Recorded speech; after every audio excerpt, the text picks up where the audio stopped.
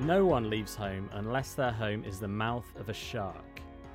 This quote by Warsan Shire is about being a refugee and leaving somewhere dangerous in the hope of arriving somewhere safer. That 11 million Syrians have become refugees since 2011 perhaps gives you some idea of the size of the particular shark that they fled. This is a podcast about community, but the current government in Syria is one that denies people the possibility of gathering as a community to discuss politics and society and ways to improve both of these things. So for those who left Syria to places where they can have these conversations, what's it been like?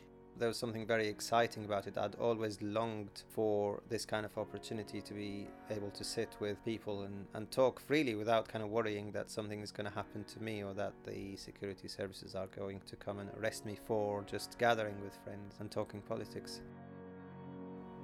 That's the voice of Mustafa Al-Achkar.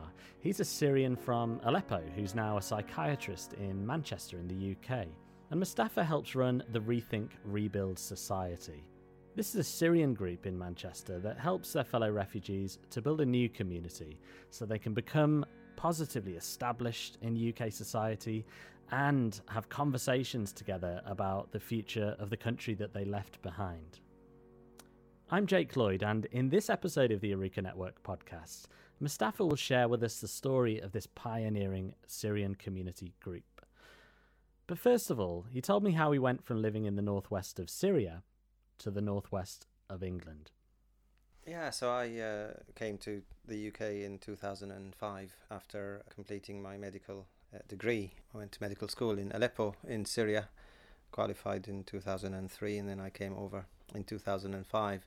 And I guess at the time it felt like maybe going abroad, especially to Europe or to America, was kind of everybody's dream. Everybody who had a bit of education in Syria, probably everybody, even a lot of people in Syria, wanted to go to Britain or to America or just experience what it's like to live in one of these countries and what potential it might open up for you that you don't or did not have in Syria. So that's how the idea came about. Certainly for a doctor, you get a lot better chance of getting decent training, of actually feeling like you're doing a good job, you're making a difference to people's lives, and getting good training as a doctor in Britain.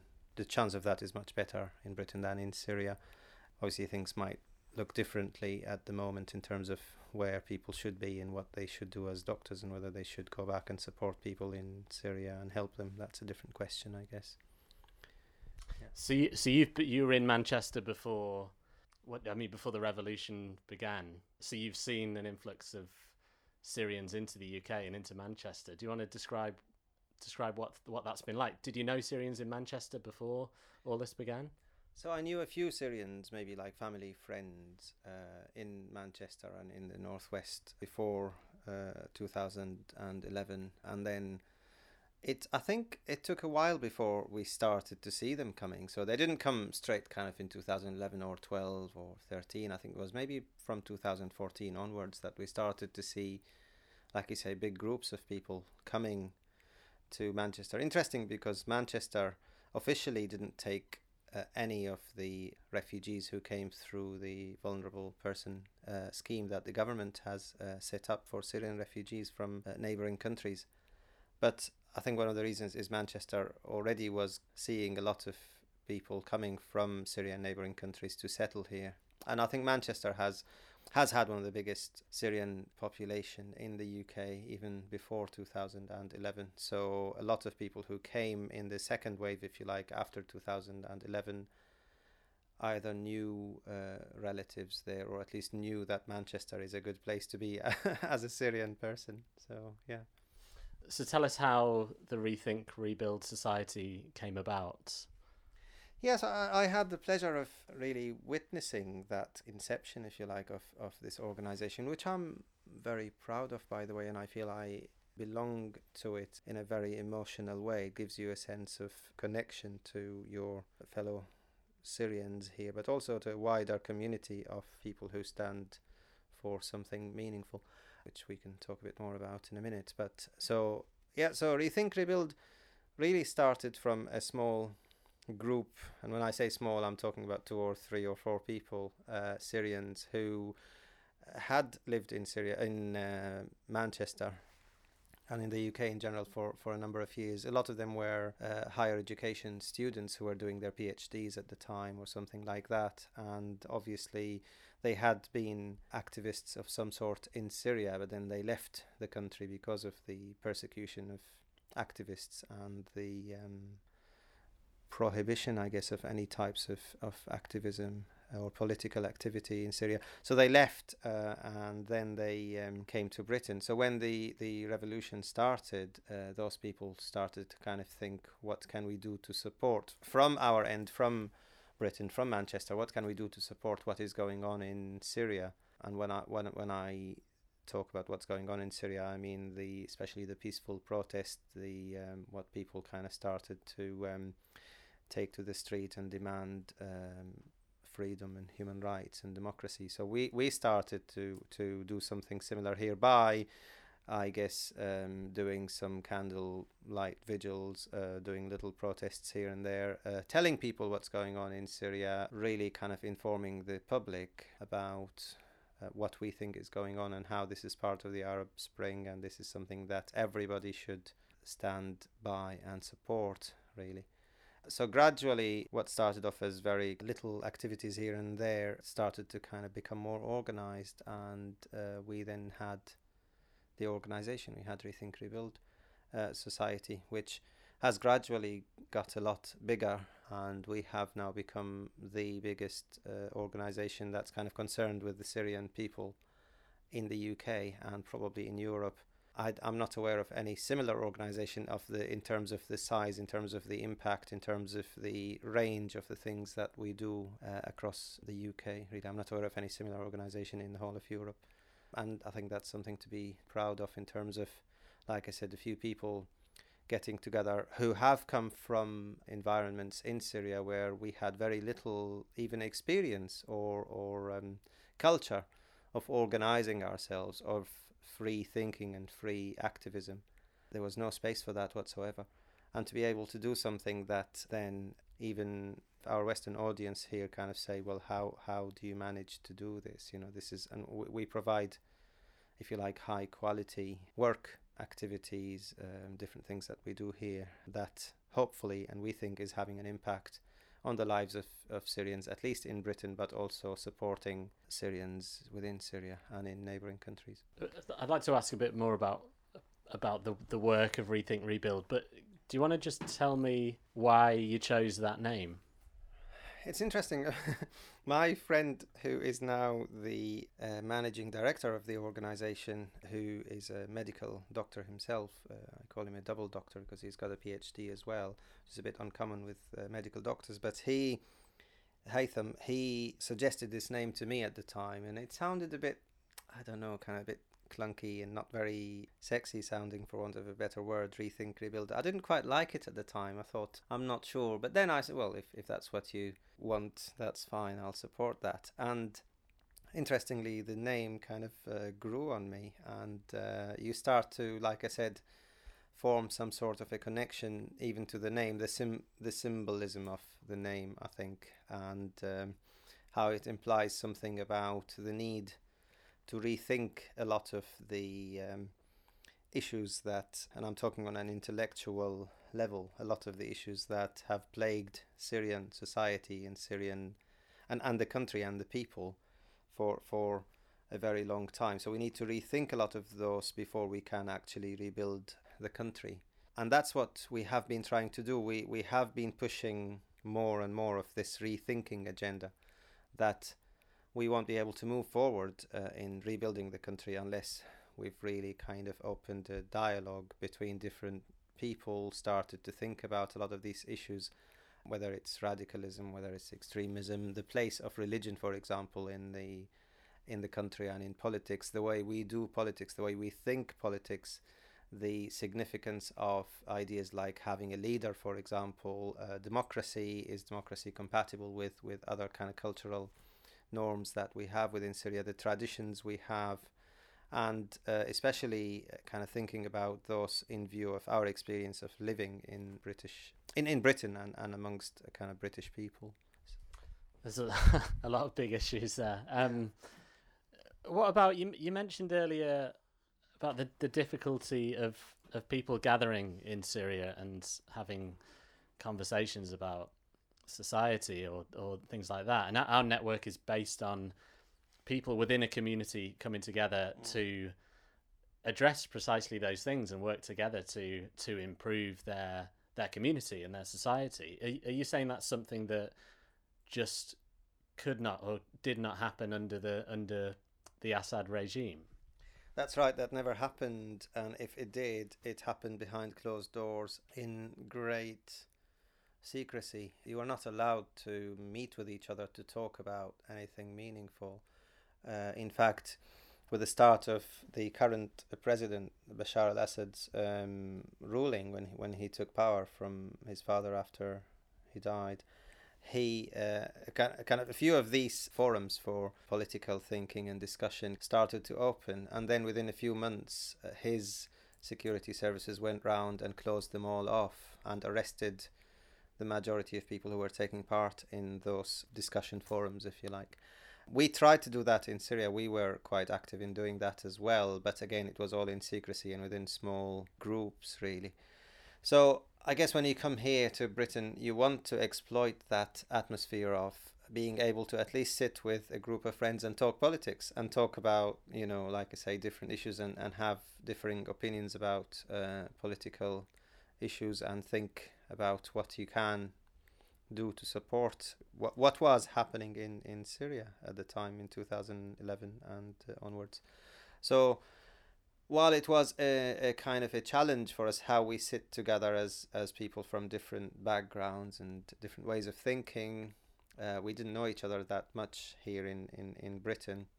But it was also there was something very exciting about it. I'd always longed for this kind of opportunity to be able to sit with people and talk freely without kind of worrying that something is going to happen to me or that the security services are going to come and arrest me for just gathering with friends and talking politics. And I guess, that's something that we do appreciate about living in Britain, that you can do that. This is something we've always missed in Syria.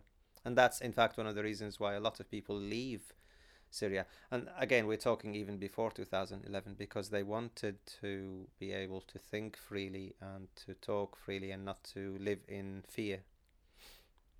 But of people who've come to the UK and are now free to have these kinds of conversations, do they, in your experience, do they find it difficult to start having them? And if so, how do you go about opening that up?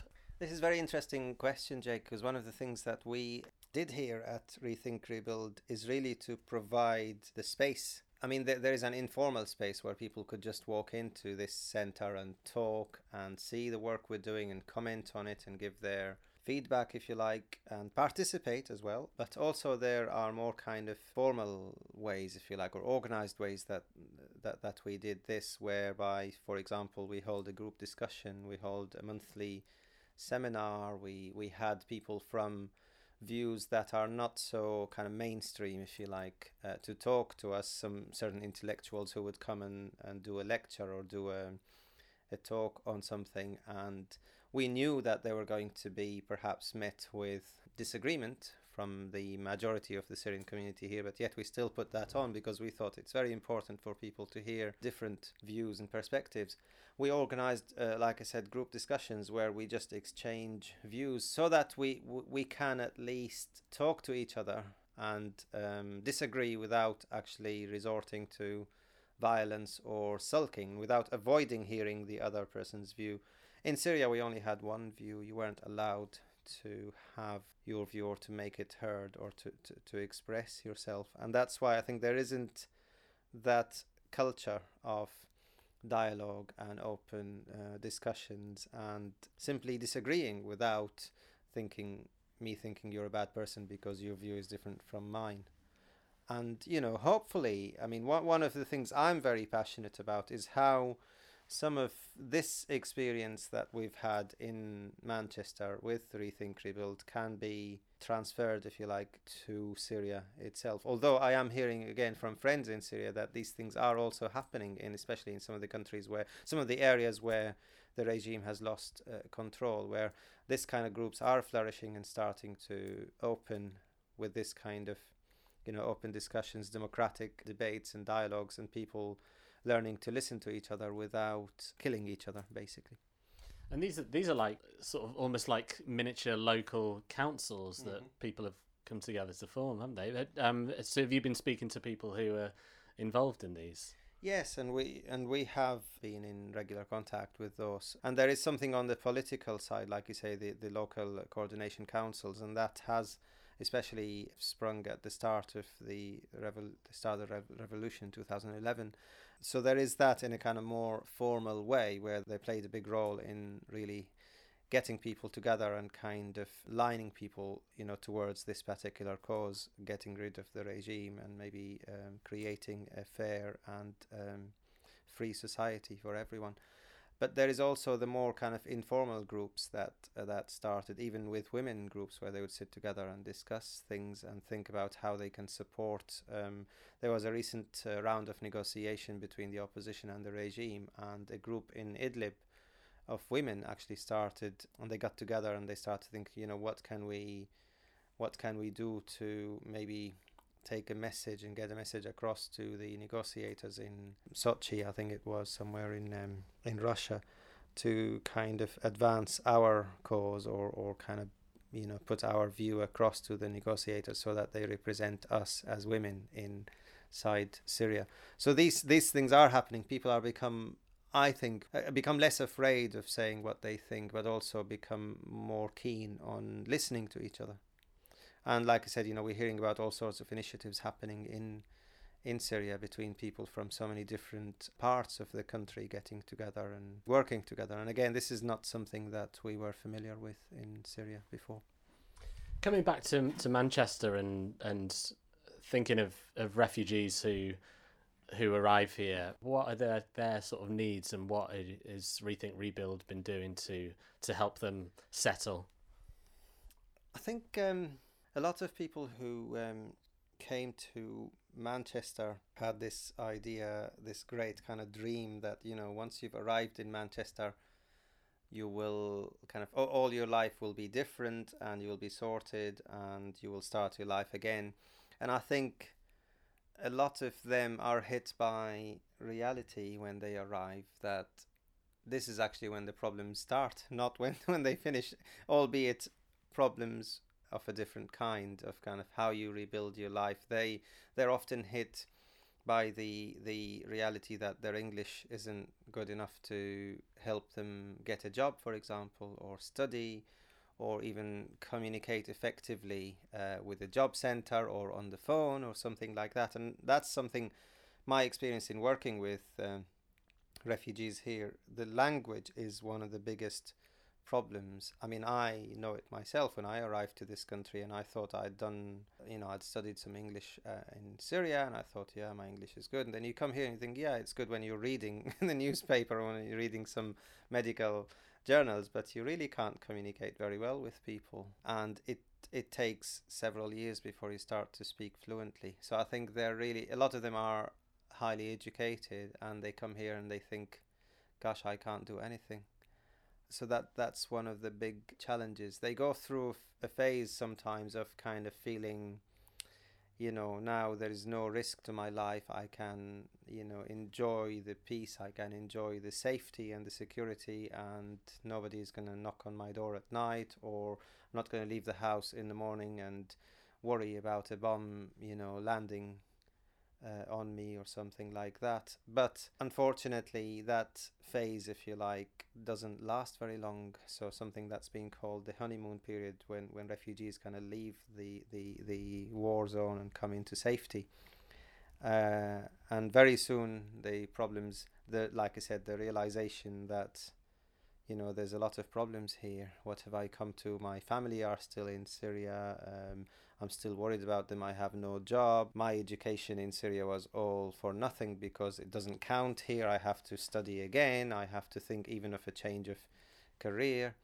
I have to support my family. So all these problems kind of start, and all sorts of other challenges that are related to maybe children, their school, their education, their health.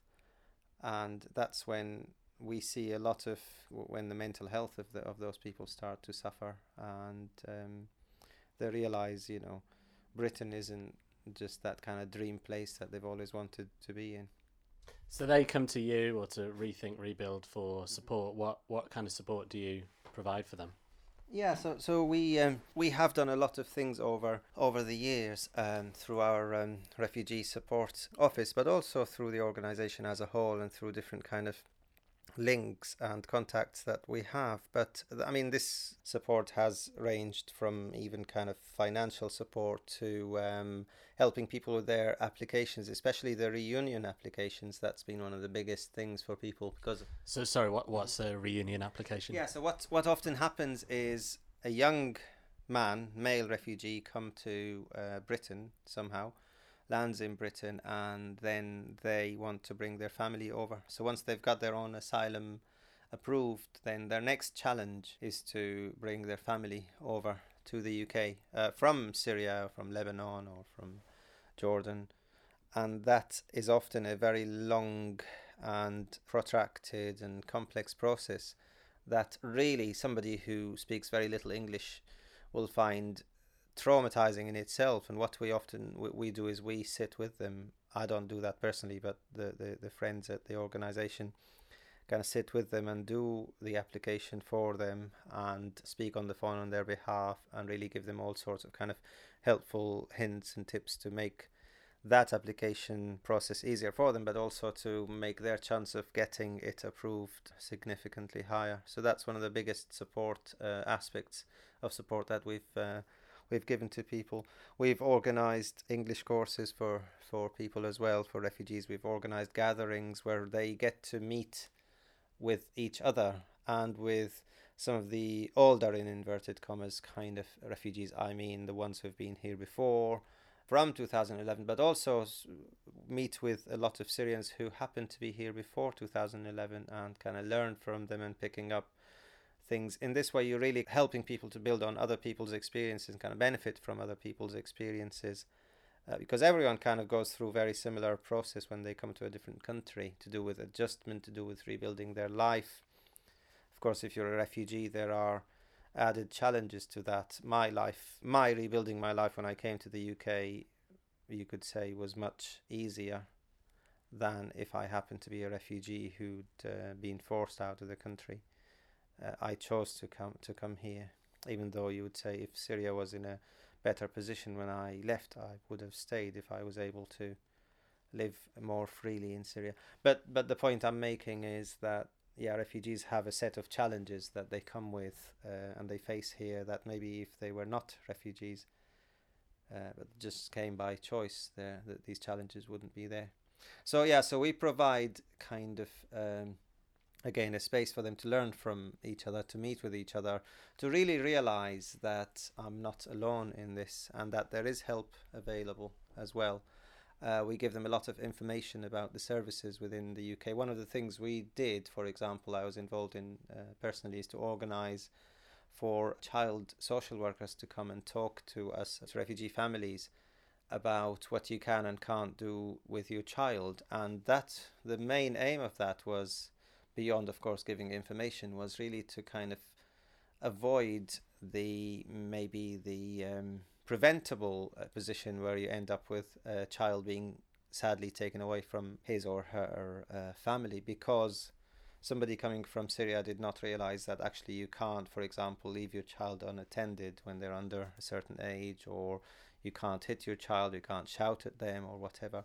And let's remember, these refugees have come from a situation, from circumstances that can only be described as violent. So violence had been part of their existence for a number of years, and coming here and you saying, you've got to practice self-restraint and not to shout at your child and all this.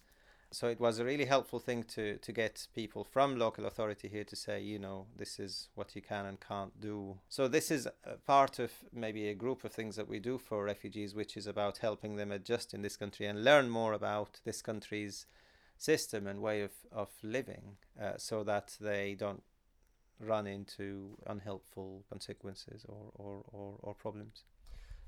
And so now that Rethink Rebuilds have been running for several years, and you've seen refugees perhaps begin to settle in Manchester, what, in your experience, are some of the key things that enable people to settle or readjust as well as possible?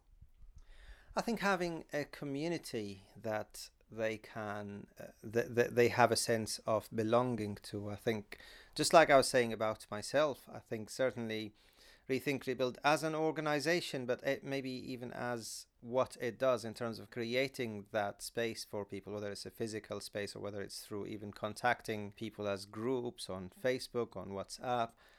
Refugees, I think, are getting a sense that there is a community here that I'm part of. Like I said, I'm not alone. They come here, for example, at the Eid recently, at the end of Ramadan. There was a big fun day for Syrians, and that was attended by several hundreds of families from Manchester and from surrounding areas and towns. And people found it a great opportunity to just meet and get to know each other and to eat food and to maybe even do things that they used to do in Syria. There's a sense of kind of nostalgia there as well, but at the same time a feel of enjoying their Syrianness, if you like, again, amongst people, like-minded people from Syria. And like I say, getting to talk and know each other. There was these kind of meals that we organized during Ramadan as well, especially for men who've arrived to this country, single men who maybe come here and they might feel isolated or alone. What we do for them is we say you can come and eat Arabic food and again, mix with and talk to each other and feel that sense, especially in Ramadan where somebody is fasting very long hours. It's a really nice feeling to think that there are other people doing it as well in Britain, and get to know them a bit better. So I think that sense of belonging to this bigger thing within the wider community of Britain, but kind of belonging to a smaller Syrian community, I think that really makes people feel much, much better. Most people listen to this won't be refugees, but they might know of refugees within their own community. What kind of things would you recommend to them if they want to help or support refugees where they live? Well, get to know them, really talk to them. I'm involved currently actually in a piece of work on health needs assessment for refugees in Lancashire. This is a formal project that we're working on, and the thing that I keep getting from refugees who I've interviewed and talked to as part of this project is our neighbours say hi, but not anything beyond that. They're nice enough, they're kind, but really they almost don't want to know. And I think this is very interesting because I think British people are very kind and very nice, and maybe they feel that they're respecting you and your personal space when they don't approach you. But this is not the same as what Syrians have been used to back home. It's often enough to meet somebody in the street for you to invite them to your house within a few minutes and have dinner with them and then invite them next week for cup of tea or take them to the cafe or whatever. So they really appreciate it when people talk to them and really be interested in getting to know them as individuals beyond the fact that they're refugees or whether they're on benefits or whether they speak or don't speak English or whatever. Just kind of get to know them as individuals like you. Because I think although a lot of them come to terms with the fact that they are refugees, the majority want to be seen as human beings, and I'm just like you. One of them I met for, again, a piece of work I did on refugees, and if you look at him you might think he's just an ordinary person, doesn't strike you as anything special, and then you get talking to him and you realize he had a big business in Syria and he was very successful. I mean, unfortunately he lost it all, but again, when you talk to him a bit more, you realize the amount of resilience that this man has. In fact, my research, interestingly, was about resilience. But you realize how much resilience and energy, and how dynamic this man is, and how he's still kind of thinking, okay, how can I restart this business? What can I do to rebuild my life here? He's still got his focus on his children's life, and he would say, I want to focus on kind of making sure that my children get the best education here. But at the same time, he's still kind of looking here and there to think, what can I do to restart my business? I'm a business person. And, you, like I said, if you just see them from a distance, just saying hi to them when you come out of your house or whatever, you're not going to get a real sense of what this person is about. Just finally, what are your future plans for the Rethink Rebuild Society?